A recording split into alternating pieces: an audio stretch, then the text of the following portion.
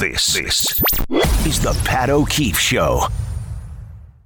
Up and down start to the season for them. Yesterday, for the first time, they beat somebody other than the Miami Marlins. They'll go for the series win tomorrow, and they'll send Tyler McGill to the mound in the rubber match of the three-game set against San Diego. McGill was terrific in the home opener last Friday in their 9-3 win over the Miami Marlins. Yankees continue to play well, and slow and steady is how I would describe it, and there's nothing wrong with that over the course of a 162-game season. Now, can you pick up that pace where you win 2 out of every 3 games? If you do keep up that pace, then you win 108 games, and that's in rarefied air. But the Yankees 11-2 winners. They are 7-4 overall this year. Garrett Cole's 3-0 with a 1.40 earned run average after his 3 starts. So Cole on top of a Yankees rotation that boasts Nestor Cortez and Johnny Brito that has been brilliant collectively in their first 7 starts of the season. And this is a Yankees team without Carlos Rodon, without Luis Severino, without Frankie Montas as well. Rodon is on the injured list due to a forearm and elbow injury, and now he is also dealing with some back tightness, so that's delayed his next live batting practice session. That's what Aaron Boone said earlier today on the Talkin' Yanks podcast. But the Mets lose 4-2 to the Padres at Citi Field. Again, they dropped to 6-6. And to talk more about that, we have Pat Ragazzo, who covers the Mets for SI, and a frequent guest of the show to talk all things Mets. Pat, how you doing tonight? I'm great, Pat. How are you? Thanks for having me. I'm doing well. Well, a frustrating night for the Mets. Obviously, they had that chance in the 9th inning with 2 runners on and the tying run on second base with 2 outs, and the count runs full, and they almost got to Hader. But overall, it's a night where you get a good pitching performance from Peterson and, unfortunately, not enough offense. Yeah, and that's kind of been the tale so far through the Mets 6-6 start. They're in the bottom of the league and hitting with runners in scoring position. They loaded the bases in the first inning against Weathers, and they were unable to score a run. And, of course, had that chance in the 9th inning with Francisco Alvarez up against Hader, and Alvarez was charged up, of course, like pressing in that at-bat, trying to do too much. And, you know, he's a rookie and he's a prospect, and he's supposed to be a really good one. So, you know, you'd think that these experiences are good for a guy. But, yeah, unfortunately, the Mets just couldn't get the big hit tonight. What is Alvarez's role on this team right now? Is he going to continue to get the majority of starts behind the plate? I think because the Mets value Thomas Nito's defense as much as they do, I think it's going to be more of a shared role, as we've seen so far since he's been called up. But, you know, Alvarez is probably going to play a majority of the time against lefties. I think the Mets see him in that role, and he could see some time in the DH spot as well, as in addition to catching. But he's done a pretty good job so far, you know, at the catcher's position. You know, you talk about the hitting overall, and Alonso has had that power surge early on this season. But you look at the lineup, and I was just looking at this after this current game. They have 7 players with enough at-bats to qualify for a batting title, and only one of them is hitting above 256. Now, Nimmo's average is low, but he's getting on base left and right, and he's doing his job in that regard. Alonso does have the power surge, but you know, you look at guys, Pat, like Escobar, McNeil hasn't gotten off to a great start. Lindor has been very slow out of the gates. I mean, there's a lot of empty spots in that lineup right now. Yeah, the lineup has struggled beyond Pete Alonso and Nimmo, of course, getting on base. The lineup has struggled to hit for average, struggled to, you know, in the timely hitting category of hitting with runners in scoring position. McNeil and Lindor got big RBI hits last night, but weren't able to come through tonight. Particularly Lindor in an RBI situation struck out tonight. But you know, it's early, and you'd think that those guys would come around. But right now, that's kind of the recipe of why they're, you know, off to the 6-6 start. On the other side, like we said, they got a good pitching performance from David Peterson tonight. He gave up the one mistake to Manny Machado, the 2-run double in the 6th inning with 2 outs. He almost got out of that inning, and that ultimately was the difference for a while until they tacked on the 2-run home run late. But overall, what is the status of the Mets rotation? I mean, Senga's been terrific, but overall, what is the status of the Mets rotation right now? I think it's pretty promising after the last 2 starts by Scherzer and David Peterson, seeing what they were able to do. Obviously, you know, you had to be nervous watching Scherzer in his first couple starts. He was giving up a lot of hard contact, and really wasn't himself. But he, even though he only lasted 5 innings last night, he still, only gave up 1 hit and, pitched 5 scoreless and was able to, produce a pretty quality start. And then Peterson, of course, only giving up the 2 runs to a really good Padres lineup tonight. And then guys like McGill and Kodai Senga have also pitched pretty well out of the gate. The one concern I would say is Carlos Carrasco, who has had 2 poor starts in a row to start his year. But, he's coming off a solid season last year, and, you'd think that he'd probably would come around. But right now, I think as far as the starting rotation goes, you have to be, at least a little encouraged, through these last couple days. Pat Ragazzo covers the Mets for SI.com. Mets lose to the Padres 4-2 at Citi Field. They'll go for the series win tomorrow in the rubber match. Pat, what are they saying about Kodai Senga? We didn't know a ton about him coming over. Obviously, he warranted the contract that he signed, and there was a lot of excitement. But now that we've seen him for 2 starts, and he's been really good in both of those starts, what are they saying in that clubhouse about Senga? Everybody's really impressed with Senga, what he's been able to do. He's been getting a lot of strikeouts with his ghost fork pitch, and he showed great composure. I mean, this is a guy who came from the developmental league in Japan and rose to stardom over there, which doesn't typically happen. And, he's a guy who's been able to, overcome adversity, and, he has a good head on his shoulders, and the team's very encouraged with what he's been able to do in his first 2 starts. Has Buck acknowledged the ghost fork pitch yet? Not yet, but everybody's kind of said the same thing about it, just that it's it's a filthy pitch, and so far it's been as good as advertised. How about the bullpen?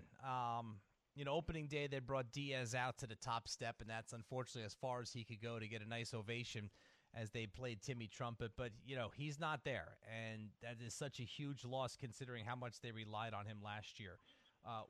What kind of a start has this Mets bullpen gotten off to this year? I would say it's gotten off to a pretty solid start. I mean, David Robertson hasn't given up a hit, or hasn't given up a run yet, I should say. Adam Ottavino's looked pretty good. Brooks Raley and Drew Smith have done their jobs. They have guys in middle relief like Dennis Santana and Tommy Hunter when he comes back from the IL. But so far so good with the bullpen. I mean, Diaz is a huge loss and he's irreplaceable, but Robertson's looked pretty good as the de facto closer. I mentioned the batting averages earlier, and the one with an average above 256 is Starling Marte, and he's at 297 right now. Got another hit tonight in 4 at-bats. You look at Marte play day in and day out, you really do realize how much this team missed him at the end of last season in the stretch run in the playoffs, how much they missed his production at the top of this lineup. Yeah, they definitely did miss him in September. The offense really struggled, once he got hurt, and he's a really important player on this team. He's electric, and he's very important out of that number 2 hole, and yeah, they're hoping that they'll be able to keep him healthy. He had a health scare the other day on Easter where he strained his neck sliding into third base, but he was back in the lineup tonight. He seems to be doing better, and yeah, he's a very important piece of this lineup and this team. Pat, you look at some of the hitters that have gotten off to slow starts. Lindor is Lindor. Nimmo, the average is below 200, but he's walking at least 2 times every game, it seems. Kana hasn't looked terrible. McNeil won the batting title last year. The one guy I'm concerned about, and I'm not sure if he's going to bounce back and give them what they need, is Eduardo Escobar at third base. His average down to 111. His slugging percentage right now at 222. How big of a concern is it, Escobar's lack of production?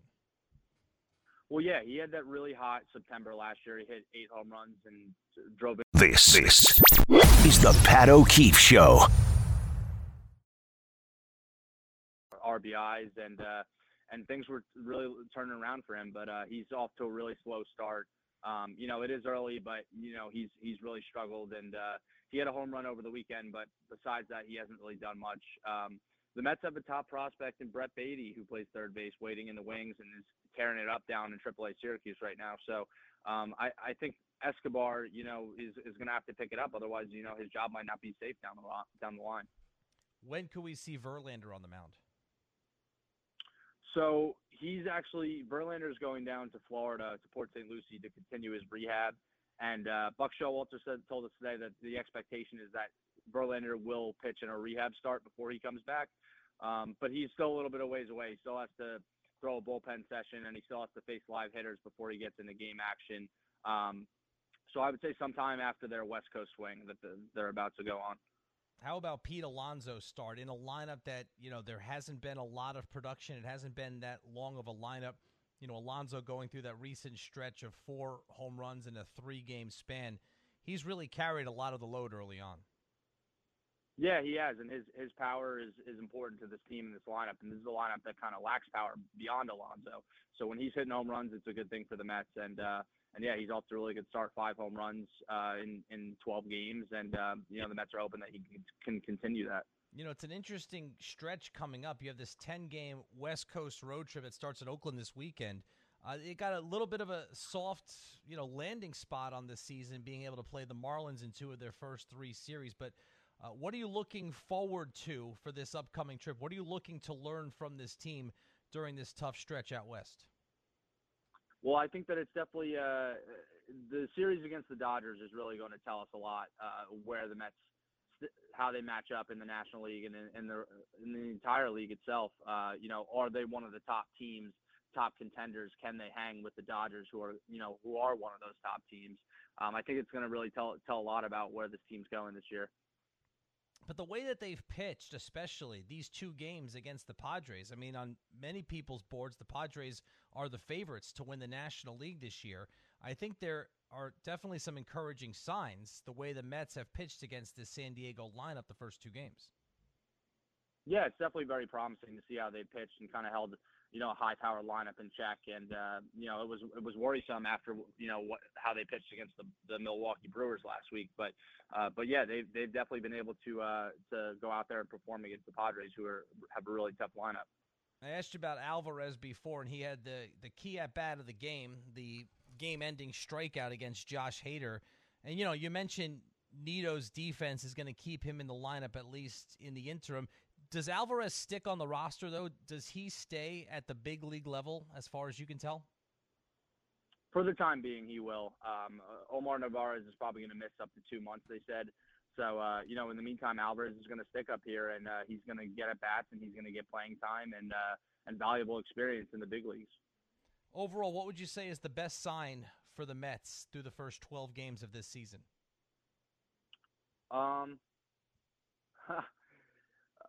The best sign for the Mets, I would say, has probably come out of this series with the Padres, at least that they were able to win one. And if they win the series tomorrow, then that's promising too, because the Padres are a very good team. But yeah, they've kind of gotten off to a sluggish start, so there haven't been too many positive signs. But I would say what they've been able to do against the Padres, and also the start by Pete Alonso, of course. Yeah, those 5 home runs off to a terrific start there. Pat, great stuff as always. Thanks for the time, and we'll talk to you down the line. Great. Thanks so much for having me, Pat. Always good chatting with Pat Ragazzo, who covers the Mets for Sports Illustrated. Mets lose to the Padres 4-2. They're 6-6. It's been a mixed bag so far for the Mets. They really do. I mean, their record, in my eyes, encapsulates who they are right now. They're a 500 team. And we're talking about this team differently than we did last year. Remember, the Mets got off to that scorching start last season. They were in first place until the very last weekend of the regular season, as we all know. But they were a juggernaut from the start last year. And this team it feels different. And it's not as good. When I say different, a lot of times you mean, I don't necessarily mean not as good. No, in this case, I don't think the team is as good, which is frustrating, disappointing, because we know that they went out and spent a ton of money in the offseason on Senga and on Justin Verlander. Now, you haven't seen Verlander yet, and they spent a ton of money on Edwin Diaz, and you're not going to see him. And there was that moment where Mets fans thought that Carlos Correa was part of the equation as well, and they were going to spend a ton of money on him. And obviously, that didn't work out, and he's not part of the equation. So a lot of the money that the Mets either spent or were presumed to have spent in the offseason hasn't been on the field yet at all. Diaz, Verlander, Correa, and Correa's not coming at all. Diaz isn't coming at all this season. So it's Senga so far. He's been great.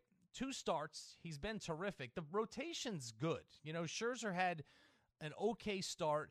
He had a bad start. As long as Scherzer's healthy, he's going to be fine. As long as Verlander's healthy, he's going to be fine. But Verlander's not healthy yet. You hope that he gets back soon. Senga's been terrific. McGill last year did a really nice job early in the season holding down the fort. He's in that same exact role right now. He was terrific on opening day at Citi Field last Friday. He pitches again tomorrow. But look, last year, we expected the Mets to beat everybody. I remember those showdowns with the Dodgers of the top two teams, and the Dodgers had a ridiculous record last season. And when the Mets went up against the Dodgers late in the season, it was a measuring stick series, and the Mets were a juggernaut, and they were expected to take on all comers. And now it just feels like, it's and I feel the same way as Pat, who we just had on. It's a good sign. They shut the Padres out yesterday. They held them to 4 runs today. That's a good sign. That's not really, what you want to aspire to if you're a team with the Mets payroll and the Mets expectations. But it's 12 games. But it feels different. You look at this lineup. The pitching, I think, is going to be fine, especially when Verlander returns. But you look at the lineup, and almost everybody's struggling. So who's not going to struggle? Who's going to turn it around? Nimmo is batting 188, but he's got a .413 on-base percentage. Marte's fine. Is Lindor going to turn it around? Probably. Alonso's fine. Is Canna going to turn it around? I don't know. Is McNeil going to turn it around? Probably. You've got Tommy Pham playing a lot in the outfield right now. Is Escobar going to turn it around? I don't know. He does not look good at all. That could be a spot where we see Brett Beatty. Once again, you're getting nothing offensively out of the catching position. And on a night like tonight, where you get a good pitching performance by Peterson against a top-notch lineup with Bogarts and Machado and Soto and Cruz and Cronenworth, that's their top 5. There's not a better top 5 in Major League Baseball, and obviously they don't have Tatis yet. But Peterson holds them to nearly 6 shutout innings, except the one mistake he made, the 2-run double by Manny Machado in the 5th inning to give the Padres a 2-1 lead, and ultimately the lead for good in this game. And you go 1 for 8 with runners in scoring position. It's frustrating, and you've seen that a couple of times this year. And you wonder, where would this offense be without Pete Alonso's production, without his hot streak earlier in the week where he hit 4 home runs in a 3-game span and has 5 home runs on the season.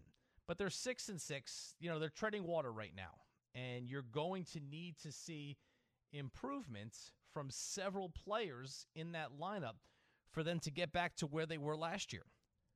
And you're going to need to see Verlander come back. And you're going to have to hope that the bullpen continues to pitch well, because they haven't been a problem yet. And that's probably the easiest spot to fix on the roster later in the season, because you just take somebody's closer on a team that's not in playoff contention. There's always a handful of those guys who you can plug in and add some depth to your relief corps. But a frustrating loss tonight, because they had their opportunities and they had a chance to take the first 2 games of the series against the Padres. And again, they just haven't been able to find their traction yet early in the season. We'll get some thoughts from Buck Showalter after the Mets loss, and we'll also dive back into what the Yankees did earlier and their pretty good start to the season, as they now sit at 7-4. They're at halftime in the NBA play-in game in Los Angeles, and the Timberwolves, with a flurry at the end of the second quarter, lead the Lakers 60-49. So might this be a night where both underdogs go on the road, pull off upsets, and punch their ticket to the NBA playoffs? The Atlanta Hawks have already done it, as they beat the Heat in Miami 116-105. And the severely undermanned Timberwolves, look, everything was lined up for the Lakers, and there's still a half of basketball to play. But for them to come out and be trailing by 11 at halftime, 60-49 to a Minnesota team playing without the suspended Rudy Gobert, big first half for the Timberwolves. It's Pat O'Keefe on 98.7 ESPN New York. This is the Pat O'Keefe Show. Plenty of it for you. The Yankees and the Guardians, 1:10 first pitch in Cleveland, and the Padres and the Mets, 1:10 first pitch at Citi Field. Good pitching matchup in that game between Tyler McGill, who's 2-0 with a 1.64 ERA against Blake Snell, the former Cy Young Award winner, who's off to a tough start. Clark Schmidt gets the ball for the Yankees, and he is in the have-nots category when you split up the two groups of Yankee starters, the haves being Garrett Cole, who was brilliant again tonight, Nestor Cortez, and Johnny Brito, who, if you notice, was not sent back down to the minors after his second start like he was in his first, because he is now the Yankees' clear number 3 starter. Those are the haves. The have-nots are Schmidt and Domingo Germán, who have combined to make 4 starts and are 0-1 with a 7.53 earned run average. So Clark Schmidt will make his 3rd start of the season tomorrow for the Yankees, but the Yankees have enough guys playing well. Most notably, those 3 pitchers at the top of the rotation. Yankees are 7-4, and it's kind of clear-cut.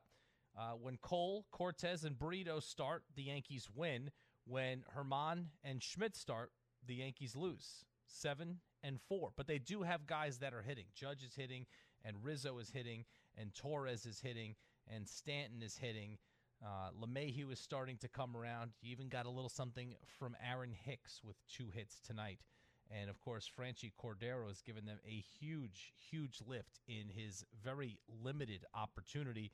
But that opportunity, you figure, will continue to increase because he's got 3 home runs and 10 RBIs in 6 games so far this season. Pat O'Keefe with you on 98.7 ESPN New York, 1-800-919-3776. Let's go to Eli in Washingtonville on this Tuesday night. Eli, how you doing? Hey, Pat. Yeah, I'd like to talk about the Yankees and their start. It's kind of good to see Gleyber Torres in, having such a hot start, which, really in my opinion, I think you should trade him now before he starts going south.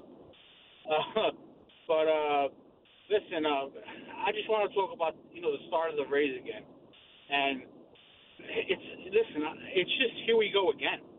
Like, the Yankees right now, fine, they're kind of missing a couple of pitchers, and, left field is still like a Russian roulette right now, and, and also with, when this guy comes back, Donaldson, of course they're going to stick him in third base and have an automatic out, and then IKF is all of a sudden going to make an appearance every now and then. Listen, I still think the Yankees are good enough to make the playoffs, but we're not good enough to make the World Series. I still think it's a crapshoot, and I don't know what it is about the front office of the Rays. They just keep on finding talent over and over again to, revamp this team tenfold every time. And the Yankees cannot do this not once. And they have, triple their payroll. I agree. It's amazing. It's really amazing what the Rays do, Eli. And I think, simply put, I think the reason why the Rays are able to keep finding talent the way they do is because they have to. There is no other option for them in putting together a ball club than the way they do it. They're never going to have, those games are empty. There's no fans in there still after all these years. And all this franchise does is win. And they're 11-0 now. And if you look at their schedule, it has been, other than the last 2 games against the Red Sox, their schedule has been ridiculously easy. They started off with 3 games against the Tigers at home. The Tigers are terrible. And then they had back-to-back series against the 2 teams that are supposed to be the 2 worst in baseball. A 3-game series in Washington, they swept the Nationals, and then a 3-game home series against the A's, and they swept them.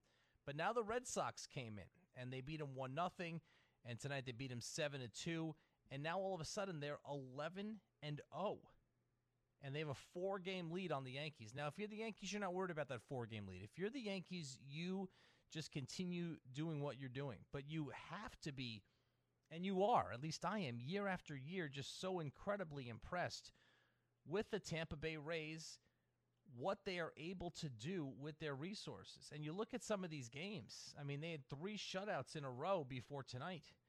They beat the A's 11-0, then they beat them 11-0 again. and then they beat the Red Sox 1-0 last night before beating them 7-2. We know about their pitching, which has been brilliant, but their hitting so far this year. They've played 11 games, and they've got 25 home runs. Wander Franco has 4 home runs. Brandon Lau has 4 home runs. Yandy Diaz has 3 home runs. Harold Ramirez has 3 home runs. I mean, up and down. Luke Raley has 3 home runs. It's amazing what this team does and what this franchise does year after year. As for the Yankees are in good shape because they have a few important pieces that they haven't seen yet, most notably in that pitching rotation. I gave you the update earlier on Carlos Rodon. This is from Aaron Boone during an appearance on the Talkin' Yanks podcast. Rodon is obviously out with a forearm elbow injury, and now he's apparently dealing with, as Boone said, some back tightness. That has delayed his next live batting practice session. It was supposed to be either yesterday or today, but as far as the elbow goes, Boone says that Rodon's elbow is doing great. Meanwhile, Luis Severino had a bullpen session yesterday. He threw about 25 pitches. He plans to throw another bullpen session on Thursday, and if that goes well, he'll start to face hitters. That was the report from Meredith Marakovitz on Yes. And Harrison Bader took full machine batting practice, and he says he feels great. Boone said that Bader could possibly begin a rehab assignment sometime next week. The last caller did bring up a thought that kind of, if you're, liking the way the Yankees are right now, makes you cringe. And that is, what happens if Josh Donaldson comes back and is healthy enough to play again? Are they going to plug him back in at third base? I certainly hope not. At a certain point, you have to, and I mean, this sounds so simplistic, but it's not always the case. But at a certain point, you have to do what's best for your franchise. And it's crazy to think that this team started the season with Josh Donaldson, Aaron Hicks, and Isaiah Kiner-Falefa all on its roster. And roster spots being at such a premium nowadays because teams carry so many more pitchers than they used to. A lot of times you have 4 or 5 bench players. One of them is a backup catcher. So now we're talking 3 or 4 bench players. And you had Hicks, Kiner-Falefa, and Josh Donaldson as 3 of those players on your opening day roster. It's unbelievable. We'll see what they do if and when Donaldson comes back. You don't want to think about that yet because they've got a really good thing going in their infield. Interesting game going on in Los Angeles between the Lakers and the Timberwolves. The T-Wolves lead 65-55. They're underway in the third quarter. The winner of this game is in the playoffs as the number 7 seed, and it'll take on the Memphis Grizzlies in the first round. And the loser's not out. The loser will have one more chance to get in. On Friday night, the loser of this game will host the winner of Oklahoma City and New Orleans, and that would be a win and you're in game on Friday night. But the Lakers are hoping not to have to deal with that, especially the state that the Timberwolves were in coming into this. I think this result is surprising a lot of people so far, but there's a lot of basketball still to be played. We'll get more into the NBA playoffs. The Knicks-Cavs series a day closer. Game 1 on Saturday in Cleveland. Of course, you can hear it right here on 98.7 ESPN New York. We'll talk about that and more as we continue here on 98.7. It really does make you realize how good of a season the Knicks had, because if you go back to October, before the season began, 2 years ago, the Knicks made the playoffs, kind of came out of nowhere, grabbed that 4th seed, lost to the Hawks in 5 games, and it was clear the last 3 games that the Knicks weren't in the same class as the Hawks at that time. So it kind of, after such a terrific season, left a sour taste in a lot of people's mouths. And the next year they took a step back. Randall took a step back. They didn't have a point guard. Derrick Rose was injured for most of the season. There were a lot of contributing factors. Some of the free agents they brought in to change the roster around just didn't work. They weren't the right mix. They weren't even in contention. Think about this last year. The Knicks weren't even in contention for the play-in tournament. And this year, back in October, the prevailing thought was that a successful season for the Knicks would be to get into the play-in tournament. I mean, imagine that, and then look at where they are right now in the 4-5 matchup against the Cleveland team that they beat 3 out of 4 times in the regular season. And it just has, knowing what we now know about the level of intensity and the level of play that is required in the playoffs, because the Knicks learned that the hard way 2 years ago against Trae Young and the Hawks. And knowing what we know now, I just feel that this Knicks team is so much better equipped to win a series, or at minimum be competitive in that first-round series, than they were 2 years ago. I am in the camp that it's already been a successful season. I'm not saying that the Knicks are playing with house money. I think the Knicks have a good chance to win this series, especially if Julius Randle is healthy and at least 75%. If he's not at 75%, I still think they can win the series, but obviously it's going to be very difficult. Not everybody agrees, and Stephen A. Smith has been on this hill for a while, says that it won't be a successful season for the Knicks if they don't win this series against Cleveland. If Donovan Mitchell sends the New York Knicks home, it ruins everything. They have to win this series to validate everything else that Leon Rose and his staff have been doing at the Garden. Will it be a tough pill to swallow if the Knicks are sent home by Donovan Mitchell and the Cavs? Of course it will, but will it ruin everything we saw this season? The Knicks have a top 5 offense. When could you ever say that about a Knicks team, or B, a Tom Thibodeau coach team? Look at the development. Look what the Knicks have now in Emmanuel Quickley. Look what the Knicks have now in Quentin Grimes. Look what the Knicks have in Jalen Brunson. You know, Brunson's become so important and such a dynamic force on this team. He should be, when you're listing all the positives that come out of your mouth for the Knicks season, when you're listing all of the positives from the Knicks season, he should be the first one that you speak of. And he's not, because he's been so brilliant that you already tend to take him for granted. But don't, because look at all of the things that have happened this season. And to say that it would be meaningless and it would be ruined if the Knicks lose a first-round series to Cleveland, I just think that's silly. I really do. They sat Brunson the last 3 games of the regular season. How's the hand? Good. Getting better, and I'm able to do whatever I need to do. That's all you're going to get out of Jalen Brunson, short and sweet there. What does it mean to Brunson to take this team to the playoffs? I think most importantly, it wasn't just me. How this team embraced me with open arms, and how they've let me be myself and play the way I play. And the relationships we made over this year, it's been great. And it wasn't just me; it was a credit to everyone.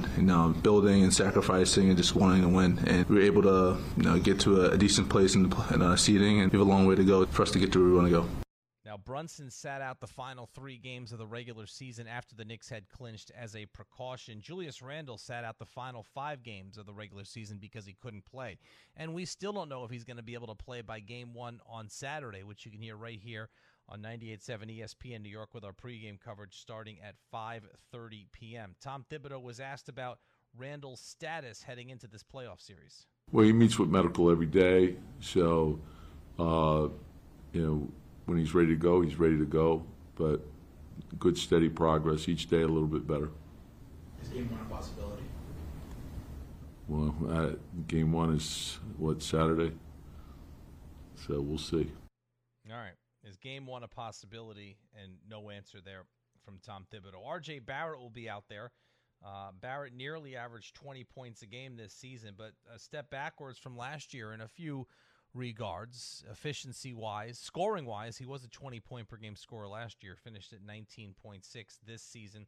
Had some big performances, had some frustrating performances as well. He's going to be a key figure in this series because you know what you're getting from Brunson for the most part, and I think Emmanuel Quickley is now at the point where you know what you're getting from him. We don't know the status of Julius Randle, so that leaves R.J. Barrett as, in many cases, the wild card or the X factor in this series. He was also a key part of the Knicks 2 years ago, the last time they went to the playoffs and lost in 5 games to the Hawks. How about this team compared to that one? us having that experience already, it helps, as well as just continuing to work, and we're a lot better than we were. Like the guys that are on this team that were in that playoff run, we've all grown and we've all gotten better, so that helps.